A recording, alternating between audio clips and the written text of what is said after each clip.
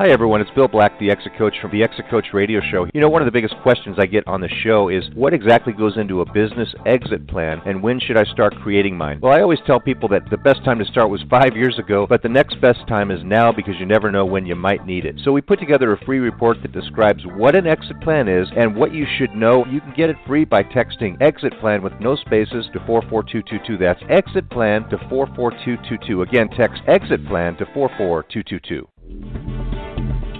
Welcome to the Exit Coach Radio Show, the show for baby boomer business owners who are looking for cutting-edge information as they plan their 3 to 10-year business succession and exit. Every week, we interview top professional advisors for their best tips, strategies, and precautions, so you can be well-planned. And don't miss our 1-minute Exit Coach tip of the day on ExitCoachRadio.com. And now, here's your host, the Exit Coach, Bill Black. Well, hello, everyone. Thanks so much for joining us today. It's always a pleasure to have you with us. My name is Bill Black. I'm the host of Exit Coach Radio, and today we're going to talk about getting to know who your people are in advance, if possible, so that you can hire the right people, put the right people in the right seats on your bus, and so that you can make sure that you understand how your people are likely to react, how they're likely to perform under certain situations. And my guest today is Eric Guy. Eric is a senior partner at a company called Predictive Synergistics. And Eric, thanks for joining us. Welcome to the show today. Thanks for having me, Bill. I appreciate it. Hey, it's our pleasure. You know, this is great stuff, and our business owner listeners always want to get a cutting edge, and they do a lot of things to do that, but a lot of times they forget that their best assets go home every night, and that's their people, and they need to be able to figure out how do I predict what my people are all about? How do I hire really good people? So, Eric, tell us a little bit about you and your background before we get into the meat of the matter here. Okay, so funny story here. I'm actually a licensed therapist, so what the heck am I doing in a business background? I started in private practice actually almost 20 years ago and developed a rather unique service that every once in a while I still get to dive into today. And that unique service is where I go into somebody's home, a family, and stay with them for a few days. So I camp out and was getting doing that with the program that I was doing, and was asked by some of those folks to come and do it in their companies. So what happened is I had to find an objective way to gather data rather than just go in and guess. So started getting trained and credentialed in various assessments in the early 2000s. And then in 2008, that's when I ran into my business partner, and we've just kind of taken it from there. He knew the analytical side of it. I knew the people side of it. And one of the things that I've always believed and how we've gelled as well as we have over the past few years is I've always believed that everyone has certain unique gifts that they bring to the table and that we're all perfect the way we are. So it has always been my passion to help people find their unique purpose and strive to be the best, family, company, person they can be. And, so I do a lot of speaking engagements and training, and I've also just recently, last year, become an author. So that's a little bit about me. Been a little busy. So, your website, predictivesynergisticsystems.com, you say your mission statement is a very interesting and memorable mission statement, helping all employees have a better life.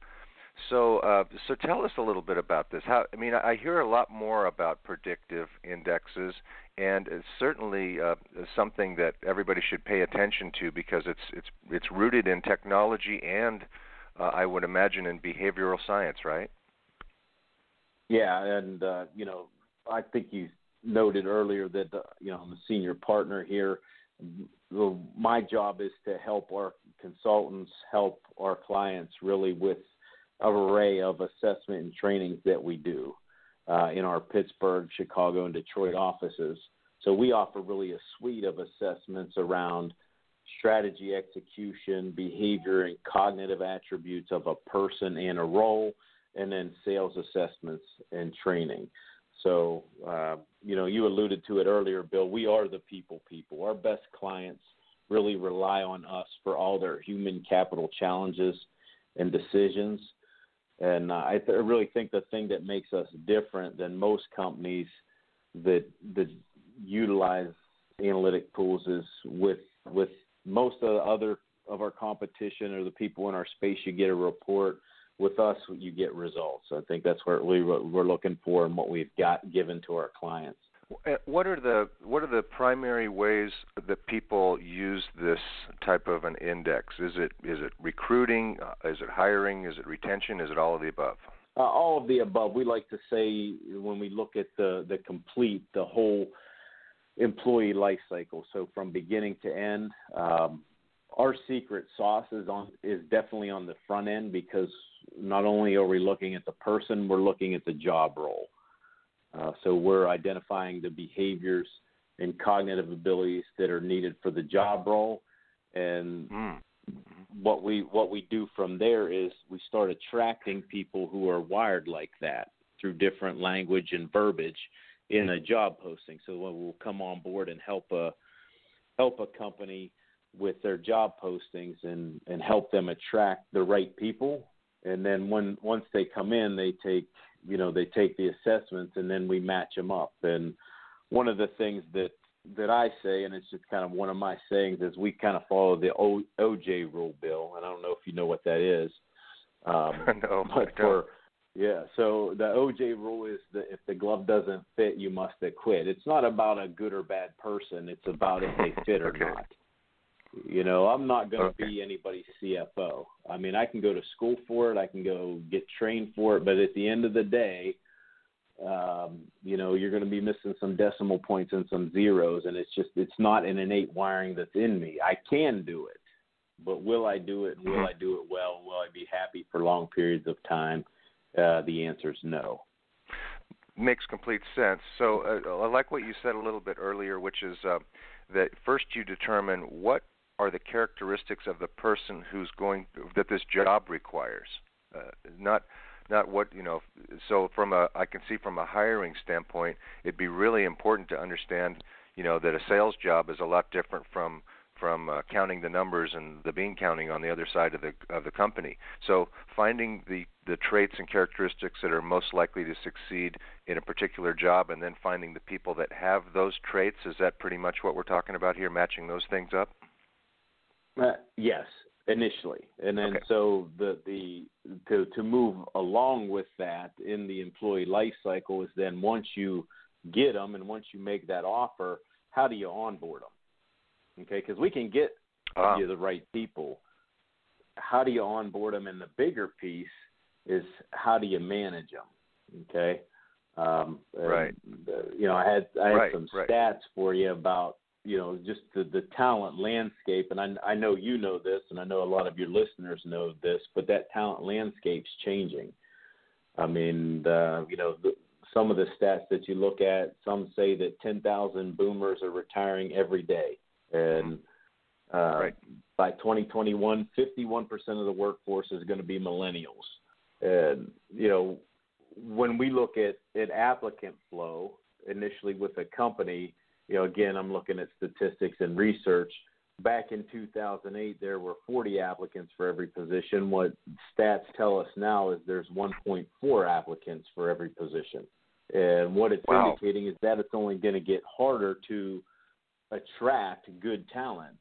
But there's a double-edged sword to that, because if you look at some of the other statistics and research that's out there, is that 1 in 3 new hires quit their job within 6 months. So we can get the right people, but how do you keep them? So it's a double-edged sword, and I think it's just going to get more difficult. We're going to look out 5 years from now and say, remember the good old days of 2016 when it was easy to get talent, when it's really not that easy. It's just going to be more difficult then, I think. Absolutely right. I hear that all the time I just talked to a couple clients yesterday, and they said, we're really busy, and it's really hard to find good people. We have to rip them away from somewhere, and we're going to train them. And we sure don't want to hire the wrong people at this point. We can't afford it, and we don't have the time for it. And so one of the things that you guys talk about that I see is that you say people leave bosses, not jobs. What do you mean by that, and how can our listeners help to be a better boss? Yeah, so people don't quit their jobs; they quit their bosses. We have to learn our people. I mean, at the end of the day, I like what you said earlier, Bill. Our greatest asset leaves at the end of the day, which is our people, and we need to learn how to put them in the right role, find the right role for them, put them there, and then give them what they need. You know, some of us as managers, me being a manager, you know, I have to concentrate on what my people need, not what I need. I sit around all day sniffing my own glue, which means I see the world as I see it, not as it truly is. And so the people that are reporting to me do things and interact in different ways. And if they're not given those certain things, they don't stay engaged. And if they get really disengaged, they become toxic, and to the point where they either need to leave or they take others with them, so that it becomes that toxic, or they create a culture that's toxic, and that's not good either. But for managers, it's really getting to know our people, and that's I've got some tips on that, and that we might get to that later. So that's one of the tips that I have for your listeners. It just seems like it's gotten so much more complicated than it used to be. It seems like over the last couple of years at least, we've heard more and more discussions about how millennials are different and how there's different values, and there's really 3 or 4 different kind of value sets in the workplace these days. And managers, I think it used to be a lot. It seems like it used to be a lot easier. Maybe there's just this huge baby boomer work pool to pull from, and they all kind of, like you said, sniff the same glue. That they were hitched to the same value wagon, and now there are these different things. And so for a manager, they really have to be on their game these days and really expand their horizons and learn how to address each of these different value camps, if you will, correct? Yeah, you just have to treat people, the way they need to be treated, and actively, so they can actively stay engaged. I mean, I guess again, when we look at research, it tells us that every person is pretty much hardwired to contribute to something greater than themselves for about 9 hours a day. Okay, so some of us go a little bit longer, some of us go a little bit less than that. But when we're doing that's not even half a day for our business owners. Right. So what we're doing something that we love, like I get to do every day. It doesn't feel like work. I don't get up on Monday morning and dread it. I get up along, okay, I get to do it again. All right, and we put people in those kind of roles, and when they get managed correctly, it doesn't feel like a job. It feels like a calling, and it really gets them to go after their purpose and passion for what they want to do with their lives. And they stay, too. That's the other thing. I mean, the big thing that we're seeing with companies is people, especially, it's just not only millennials, but, large of them are just, you get them, you train them, and then they leave. And it's like, well, really good people, well, how do I keep all my really good people and keep them happy and keep them energized and keep them engaged? Yeah. Do you have any statistics about the number of people that are disengaged in the workforce? I do. I don't have them directly in front of me, but I do that. I know we have one of our presentations where we have that. I think it's, and I'm going to guess here. I think no it's problem. almost I've heard about in the 40%. range of. That's what I was going to say. That's what I've heard in the past. Is about 40% of people are engaged, and is that engaged or disengaged? Disengaged.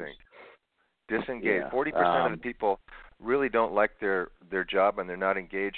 Can you imagine if you're taking a test in high school and you keep getting 60%, you're not gonna you're still gonna be in high school right now at at very old age.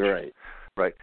And so, can you imagine if people could just get that from 40% disengaged to 10%, or 0% is probably unachievable, but and this is a way that people are doing this by putting these tests kind of as a filter and figuring out, do I have the right people, and am I hiring them? If you can't do anything about who you have, you can certainly do something about who your next hires are.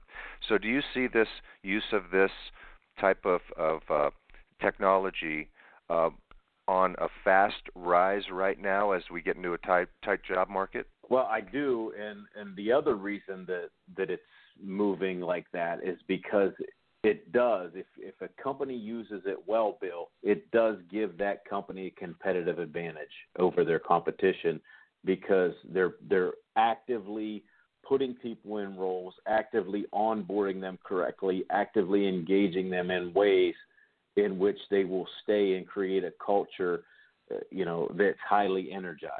That's great. So share with us, if you will, a client success story. Could you just give us a real-world example? Sure, and this is a client that came on board 7-8 years ago, Inside Home Sales Company. We started with them when they were probably $3 million, probably about right around there. Their issue that they had was some of their salespeople were really good and some weren't. And at that time, they probably only had 20 or 25 in the role. We figured out what made a top performer, and we validated it with analytics. We just didn't guess, okay? Because some people think when they don't know what behavioral cognitive analytics are, sometimes they think it's voodoo. We didn't guess. We validated it against top and bottom performers. And so that company only sat out to hire those type of people that were aligned with their strategy for their company and how they executed it. And here we are 7 years later. They have almost 100 inside salespeople, and they're doing roughly $250 million in sales now. Wow. And they will not hire anybody that doesn't match that profile because they know it works. And you just brought up a point that I've heard in the past about these. Here's an idea for you business owners out there. You can use this type of program to figure out what are the traits of your best performers right now, who the best people are, and if they ever leave you, if you want to replicate them, you only hire people that get at least close to that particular predictive index. Is that am I messing that up, or is that correct? You got it. No, you didn't mess it up at all. That's magic. Now, do you as a company, like you said before early on, you match up the index to a job and you say, okay, here's our target index for this particular job. So have you collected and developed a database that particular specific jobs need, and if so, how extensive is that database? How many jobs have you characterized?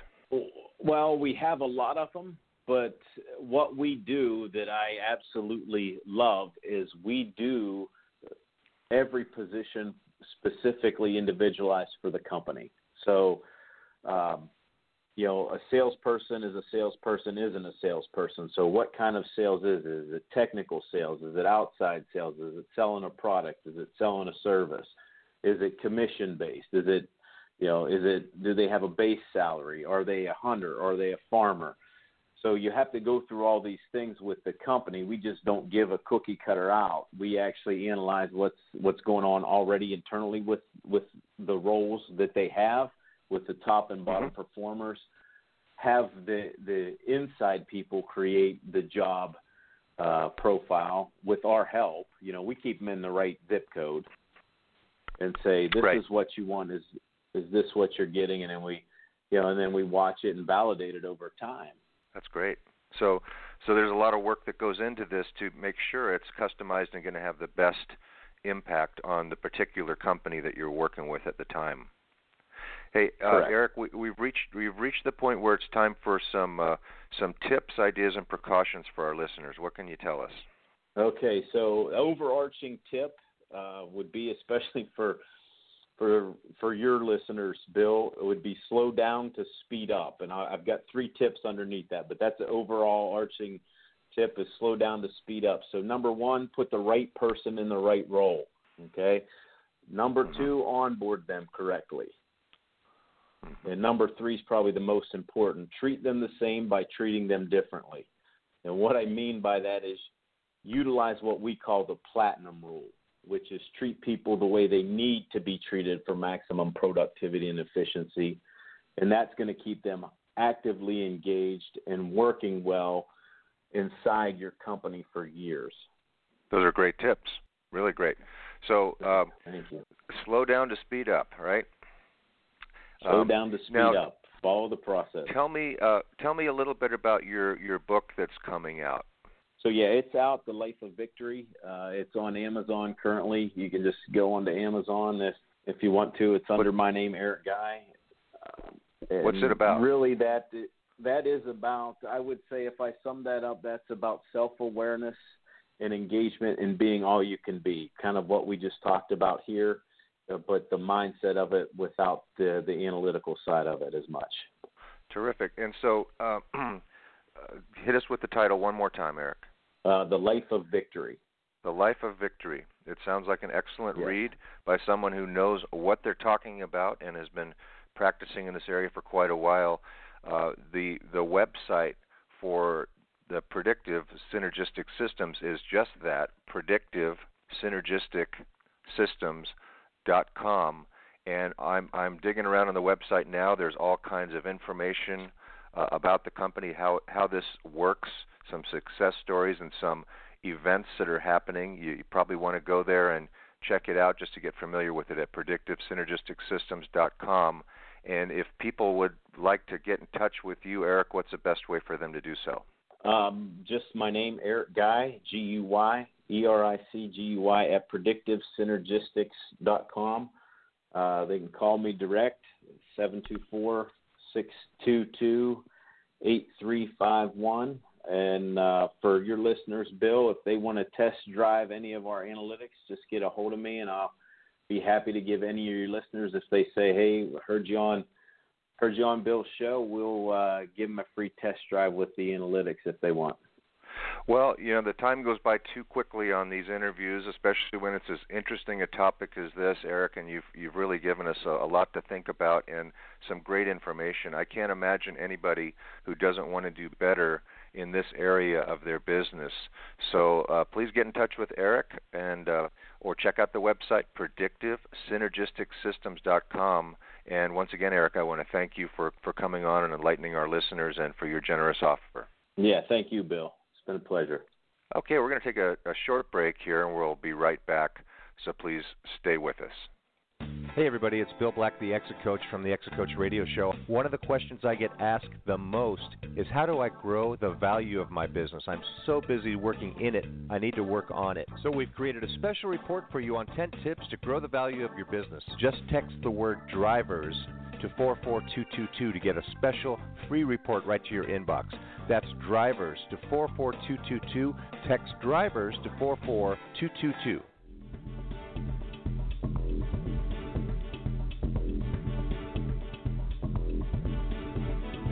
Thank you for listening to Exit Coach Radio.